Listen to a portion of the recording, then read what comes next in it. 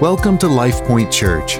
Our mission is to glorify God and make gospel-driven disciples by engaging people in the unexpected joy of a life more and more dependent on Jesus. 1 Corinthians 15, 29 through 34. Otherwise, what do people mean by being baptized on behalf of the dead? If the dead are not raised at all, why are people baptized on their behalf? Why are we in danger every hour? I protest, brothers, by my pride in you, which I have in Christ Jesus our Lord, I die every day. What do I gain if, humanly speaking, I fought with beasts at Ephesus? If the dead are not raised, let us eat and drink, for tomorrow we die. Do not be deceived. Bad company ruins good morals. Wake up from your drunken stupor, as is right, and do not go on sinning, for some have no knowledge of God. I say this to your shame. Father, we love you, we trust you, and today's text is a challenging one. It's perplexing, and so we admit, Lord, we're not just reading hard literature right now, but this is your living word. You speak through it. You're revealing yourself to us, and we also acknowledge that your Spirit helps us understand. And so I pray right now that you would help us understand your word, that you'd help us apply it to our lives, and that you'd open our hearts to receive it and act upon it today. We trust you for these things. In Christ's name, amen. Amen. All right. Well, grab your Bibles. Make sure you're open to 1 Corinthians 15. And we'll be looking at that this morning. Well, according to journalist Tim Butters, in 2018, a Ukrainian villager discovered something alarming outside the capital of Kiev in Ukraine. In a dense forest, he stumbled upon, get this, 12 freshly dug graves. This really happened. 2018. Well, after alerting the authorities, the police swooped in, and their investigation eventually led them to the culprit. But instead of identifying a masked murderer, instead they found a therapist, actually. A therapist, a psychologist named Andrei Zelvetro. I think that's how you say that, Zelvetro. And this therapist had a unique treatment plan for his patients. This really happened, 2018. He treats patients by allowing them to be buried alive in a coffin for 2 hours to thoughtfully contemplate their death and how they're living their life. It's really happened. Does anybody want to sign up for therapy with Andre? Can't believe it. Yeah, it freaked out the villagers, and it turned out to be nothing but counseling and therapy. You know, he's got a point. Can you imagine doing that? Can you imagine? I mean, actually laying down in a coffin underneath dirt, and they had an air tube and everything, for 2 hours in silence. Huh. There is something to that, isn't there? I mean, considering how you'll face death does help you consider how to face life, doesn't it? There's something about that. I mean, you've tasted this. You don't even realize it. You have totally tasted this. If you have ever attended a funeral, you've had the same coffin moment as these patients have had, haven't you? If you attend a funeral, you see death in front of you. And facing death helps us change the way we face life, doesn't it? It's strange, but Paul himself, in this difficult, perplexing, and unique little paragraph of Scripture, he mentions death or dying 5 times in just a short little paragraph. In a way, Paul does the same method. He focuses on death in order to help us face life. That's what this little paragraph is all about. But it's strange. Verse 29 is a strange verse. It's perplexing. It's almost as strange as those falling to the ground. Or it's almost as strange as a therapist burying his patients alive. It's just a weird thing. Makes you feel weird. Verse 29 makes me feel like that story that I read about Andre. Look at verse 29 with me. Otherwise, what do people mean by being baptized on behalf of the dead? If the dead are not raised at all, why are people baptized on their behalf? What does that mean? What does that mean? Verse 29. That's a weird verse. It's perplexing. What do you do when you read something in the Bible you don't understand? And I don't mean hypothetically. I mean actually consider, what do you do? If you're really honest, what do you do when you read something that you don't understand in the Bible? If you're probably like most people, my guess, my hunch is that you read it, you go, that's weird, and then you continue reading. Or if you tear your Achilles tendon, you have lots of hours to read lots of articles about what's going on here. I want us to trust God's word this morning. And I want us to slow down even when we don't understand something and say, okay, Father in heaven, I trust you. Help me understand this text. Let's slow down and use skills.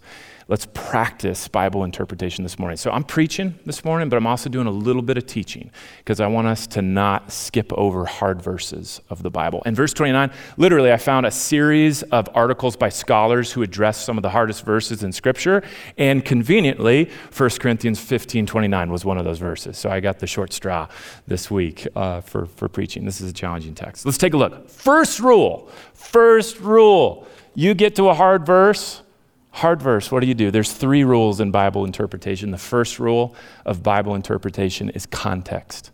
The second rule of Bible interpretation is context. And the third rule of Bible interpretation is prayer. It is prayer. You are going to need to pray once you figure out the context. So that's what we've got going on here. Verse 29, what's happening? Remember, it would be so unfair, wouldn't it, for someone to take something you carefully wrote and then just helicopter into the middle of a letter that you wrote and just dissect a little tiny sentence out of everything you were trying to say and then tell you this is what you meant by what you were saying. That's so unfair. So let's not do that to anyone, and especially not Scripture or the Apostle Paul. So the first context in this is the historical context. We got to remember, this was a real person, the Apostle Paul, who's writing a real letter to real people in a real city called Corinth in the first century, which means this is someone else's mail that we're opening, and we're reading it. And if we want to be fair to the Apostle Paul, we better read it in its context. Paul was addressing a specific issue to a specific people in Corinth. And apparently, in verse 29, something strange is going on. The second piece of context we have to remember is its literary context. That's the helicoptering. There's no helicoptering. We need to read verse 29 next to verse 28, and also with verse 30. Because he's using sentences and words in a linear fashion to develop an argument. It's not fair to take it out of context. So, what is Paul saying in chapter 15 of 1 Corinthians? Let's review the context briefly. Remember, Easter Sunday, when I was standing on 2 feet, verses 1 through 11, Paul showed evidence for the resurrection. I went all lawyery. You remember that? We had witnesses. Yeah. Evidence for the resurrection. Verse 12-20, Paul explains then the importance of the resurrection. He's putting all of his eggs in that basket, and he's saying, if there's not a resurrection of Jesus, all of your faith is in vain. Puts all his eggs in that basket. It's all or nothing. That's 12-20. He's talking about resurrection. Verses 20-28, Paul shows some of the results of the resurrection, namely that Christ reigns victorious. That's a result of the resurrection. And in verse 29-34, that's our section here, Paul is going to present 2 arguments for the resurrection from experience. Did you notice a theme? Every single section is about the resurrection. What is Paul talking about? the resurrection. That's his thrust, that's his point, and he's coming at it from 10 different angles. But his whole point of this entire chapter is all about one word, resurrection. Do not miss that. Then we want to understand. Verse 29. That's the context. Now let's look at verse 29 again. Here's my paraphrase of verse 29, and I'm saying this is argument number one for the resurrection. If there's no resurrection, why are they, I'm being careful with my language. If there's no resurrection, why are they baptizing the dead, for the dead? That's my argument. He's saying, look, if this life is all there is, and there's some people in Corinth who are getting baptized on behalf of their family members or friends who have already died, he's saying there is a logical inconsistency here. Your thinking's broken. You claim there's no resurrection, and yet some of you in Corinth are getting baptized on behalf of the dead. Why are you even doing that? If this is all there is in life, why would there be this practice that exists in this particular context in Corinth? Now, we got to be so careful here. This you could read. If you have trouble sleeping, I can help you. I've got some books for you to read. Here's why we have to be so careful. Some of you may be familiar, when you read this verse, you might be thinking of Mormonism right now. That might come to mind. And Mormons have a practice of what they call proxy baptism or vicarious baptism. This is literally being baptized on behalf of somebody else. What's perplexing, though, is that scholars don't see any evidence for this in the Bible other than this fleeting, passing reference to it in verse 29. There's no other reference to it. No other reference to it. So what's going on here? Is this promoting a Mormon practice? Is that what Paul's doing in verse 29? Let's start, when we don't understand a scripture, with what we do know and what we can say Paul is not saying. When you read verse 29, here's two things Paul's not doing. First, he never commands this act. There's no command in verse 29. He's making an argument that the resurrection exists. In verse 29, he says, otherwise, what do people mean by being baptized on the behalf of the dead? If the dead are not raised at all, why are people being baptized on their behalf? That's it. No command. Second, Paul never approves of the practice.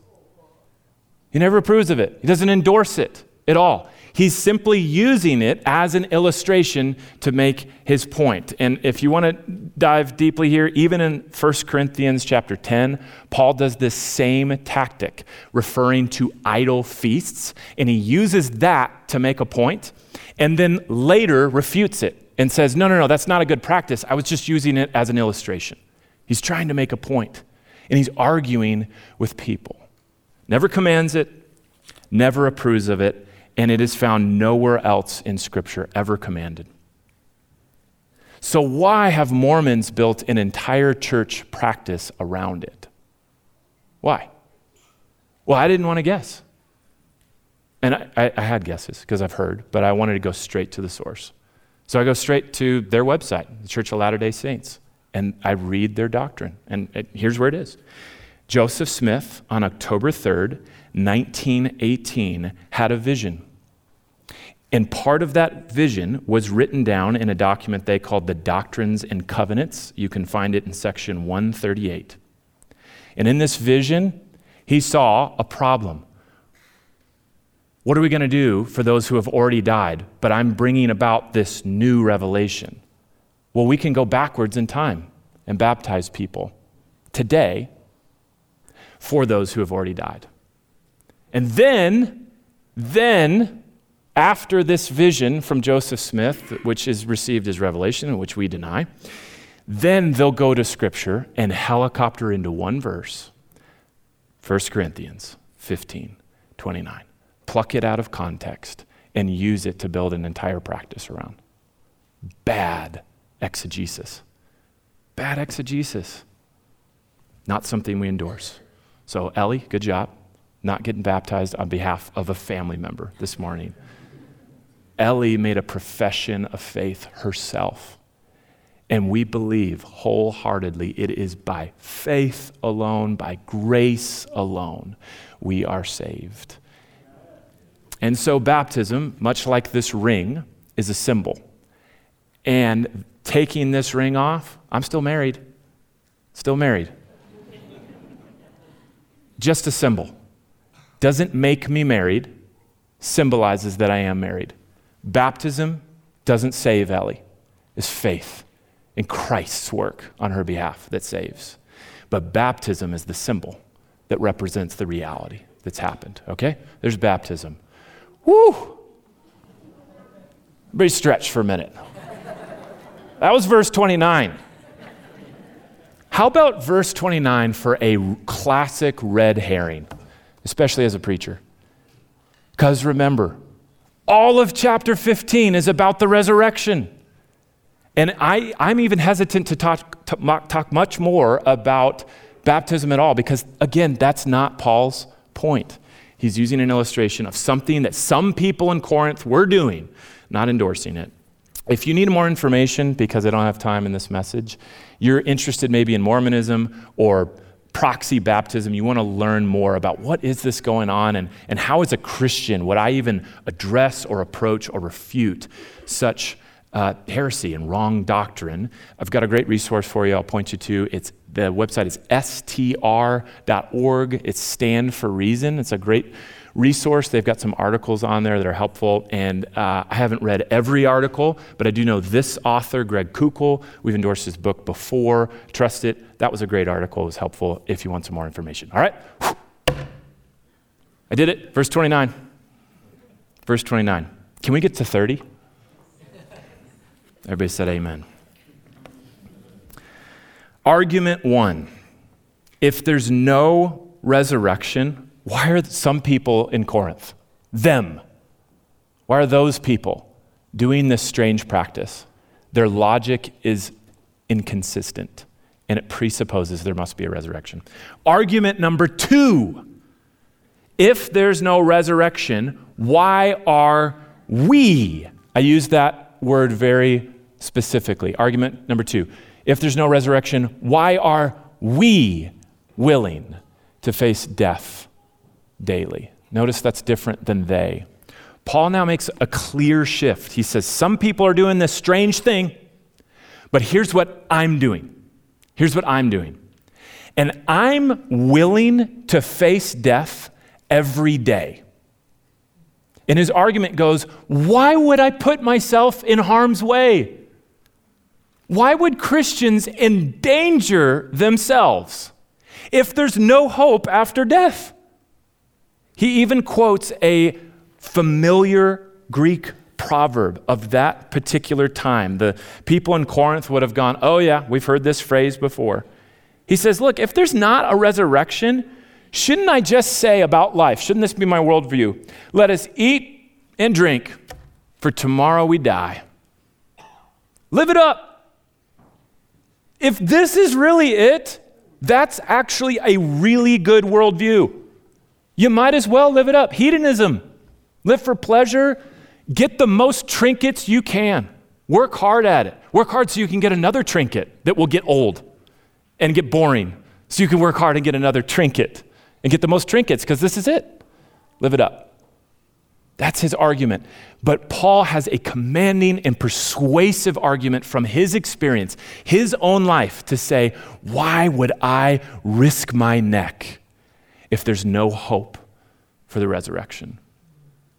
And Paul risked his neck, didn't he? And if you've read Acts or any of the New Testament, you can get familiar with all that Paul went through. It's miserable. Why would someone choose regularly to be imprisoned? One of my favorite stories is Paul gets stoned and the people take his limp, unconscious body out of the city, set it on a pile of rocks. He comes to, and do you know where Paul goes? I'd go to Orthopedic Center of the Rockies. Paul gets up and he walks back into the city. That's nuts. Why would you do that? Unless it's true. What if it's true? What if there really is a resurrection? What if there really is an untouchable, unshakable hope that makes this man, Paul, pursue a greater joy than what this life could offer? You see, because how you face death changes how you face life, doesn't it? It did for Paul. How did he face death? He knew he had an unshakable hope in a resurrection. Transformed the way he lived his life. He was willing to take risks for the gospel. That's his second argument. It's not just Paul that's done this, but many others. There's tons of illustrations of this. I'll give you one. German theologian and pastor Dietrich Bonhoeffer was a vocal opponent of the rise of Nazism. And remember, this is in a time when that's not easy. That's not easy to be vocal against something that was rising in Germany. In 1938, he had a unique opportunity to escape to the United States. But after just 2 weeks in New York, he decided to return to Germany. You know why? He said, quote, "To share the trials of this time with my people." After he returned, he worked underground to help Jews escape to neutral Switzerland. And by 1943, he was arrested shortly after being engaged. He went to jail. And then, just a couple years later, on April 9th, 1945, he was hanged in the Flossenburg concentration camp. Just to give you some context, that was 28 days before Germany completely surrendered. 28 days. Coincidentally, it was 8 days after this next man said this on Easter Sunday. C.S. Lewis, 8 days earlier, preached on Easter Sunday and said, "Christianity, if false, is of no importance, and if true, is of infinite importance. The only thing it can't be is moderately important." Why would Bonhoeffer do that?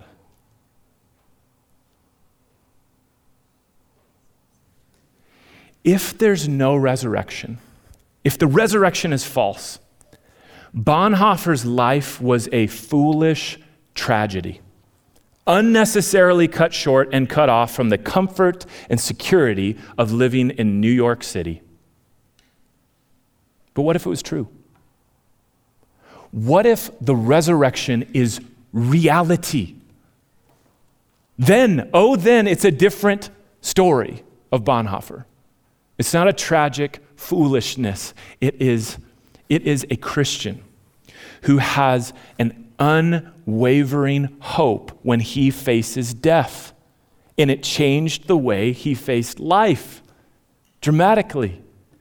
It's the reason he could go back to Germany. It's the reason he could risk his neck to help others for the sake of the gospel. You see, facing death helps you face life, and especially the way you face death changes the way you face life.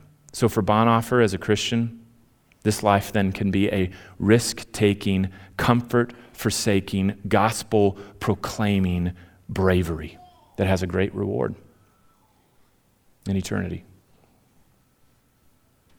This is Paul's argument. What if the resurrection's true? Of course, Paul's life is a great example. Bonhoeffer, a modern example, but there's no greater example than Christ himself. Even Christ, Jesus, a real man who really lived, who got splinters, learning from his dad to become a carpenter at a young age, risks everything, never shakes, never wavers from pursuing horrible pain, the cross. What would motivate someone to do something like that unless Jesus himself had an unwavering hope for the resurrection. You see, because how you face death changes how you face life. So how will you face death? How will you face death? Paul makes two arguments. Argument one, if some of these people in Corinth are doing this strange thing and baptizing on behalf of the dead, shouldn't there be a resurrection? It's inconsistent. Argument two, if there's no resurrection, why am I risking my neck? Shouldn't I just live it up? Why do I face death every day? And then he moves to an exhortation as he closes. Two arguments and now an exhortation. This is my paraphrase. Paul says in verse 33, what's the so what of all this arguing for the resurrection? Paul says, wake up to reality in what you're thinking, how you're living, and who you're doing life with. Wake up to reality in what you're thinking, how you're living, and who you're doing life with. Let's see it in the text briefly. Verse 33. He says, do not be deceived. And then he quotes another familiar proverb to those people. Bad company ruins good morals. That word morals can be translated habits. It's how you act out life. Bad company ruins good morals. Verse 34, he says, wake up from your drunken stupor. The NIV says, come to your senses. Sniff the smelling salts. Come on, wake up to reality.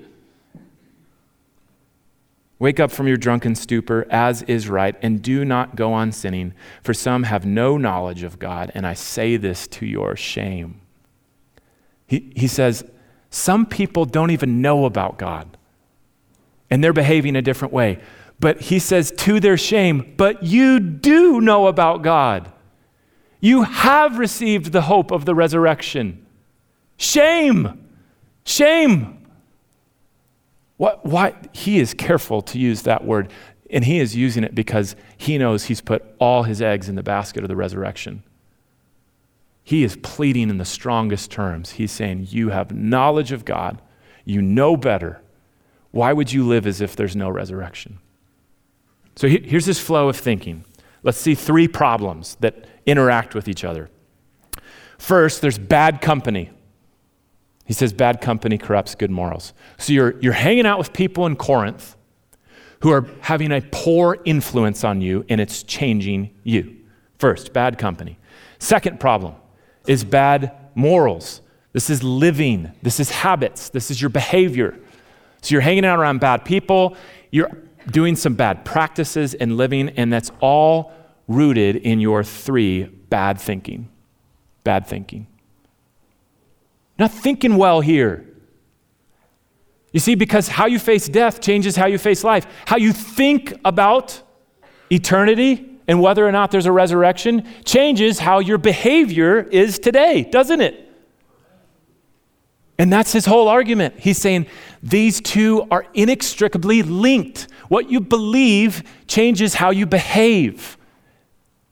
And so what's the solution? What's the antidote that he says? If I take those three and flip them and invert them, here's what you could do. First, have right beliefs. Get clear. Have sober thinking, especially about the resurrection. 2, have right behavior. Your behavior follows your belief. And 3, get it reinforced by right company. Okay, so that's very heady, that's theological. Let me lower the cookies all the way down and ask it straight up. 3 questions. How would you evaluate Paul's exhortation in your life? Let's start with your head. 1, do you believe there is a resurrection? Let me make it personal. Do you believe you will be resurrected?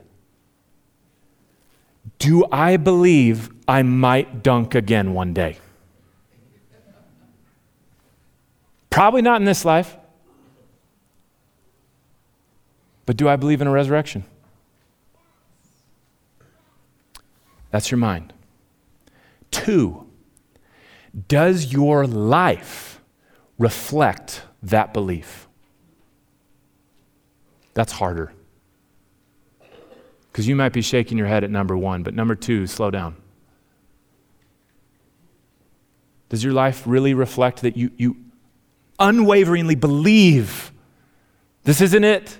There's a resurrection coming. There's a greater hope. There's greater joy in Christ.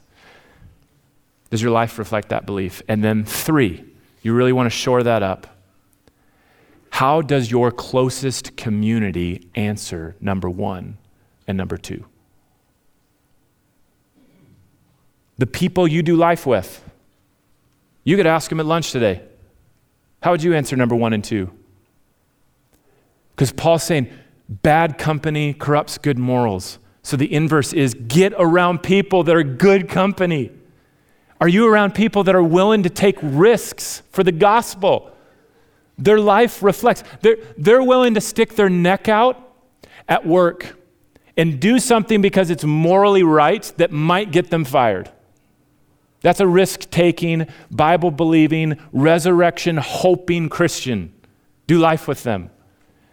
Are you in community with people who are willing to risk their reputation with their neighbors and share the hope that they have of Christ, even if it means they'll be ostracized? That's a risk-taking, resurrection-believing Christian. That's a person worth doing life with. Do you believe in the resurrection? Does your life reflect that belief? And are you doing life with people who answer number 1 and 2 the same way? How will you face death? How will you face death? As I close, I want to invite the worship team to come up for a unique way for us to close our service. And I want to ask, how will you face death? Thank you. If you went to Ukraine and met with a creepy therapist, and you spent 2 hours in a grave, and you faced death, would it change the way you face life? I want to invite us to consider how your life might be transformed if we believe to the core of our souls, as Paul argues for all of chapter 15, there really is a resurrection and there really is a hope. So in just a moment, I want to pray for us, and then we're going to respond in song and also weave into this song moments of prayer for us to be praying this very theme from this song. So let's pray. Father, we ask for your help. In the room, Lord, there may be skeptics here today that are still joining us from Easter that are considering, is this thing really true? Could this resurrection really transform my life? And I pray that you would open your word and invite them to explore and consider and trust you as they seek answers for that question. And for those of us, Lord, that claim this belief, they want to follow Jesus, Lord, would you help our lives align with the belief that we really do have this great, unshakable hope in the resurrection? We trust you to do this, and we pray this in Jesus' name. Amen. That concludes LifePoint Church's podcast. For more information about our church, visit sharethelife.org.